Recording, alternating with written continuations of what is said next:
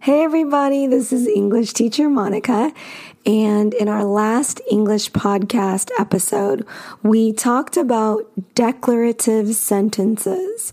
So if you guys have not yet listened to that, make sure that you go back and take a listen to it so you guys can learn more about that. In today's English podcast episode, we are going to be discussing exclamatory sentences.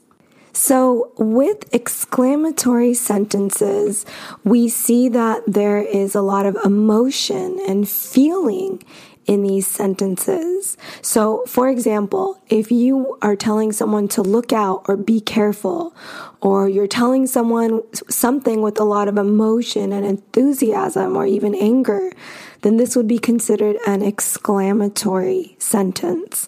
And oftentimes, exclamatory sentences end with exclamation points. So for example, if you're going to go visit your cousin this weekend, you could say something like, "I can't wait to see my cousin." And we would say that with a lot of emotion if we're excited. Or if you want to tell someone not to do something, you could say, "Stop doing that." Okay, so you hear a lot of emotion and exclamation, which is why they're called exclamatory sentences.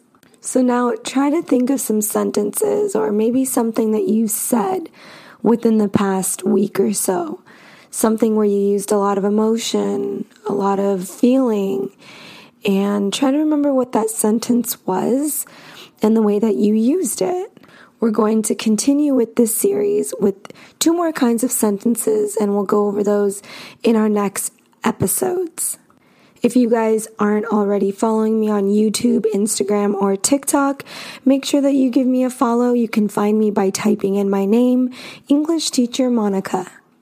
And don't forget that when you guys leave me comments on those social media platforms, I always do my best to try to respond to you guys.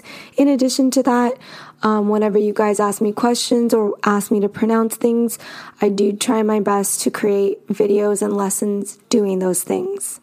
I'll be back soon with more English lessons for you guys.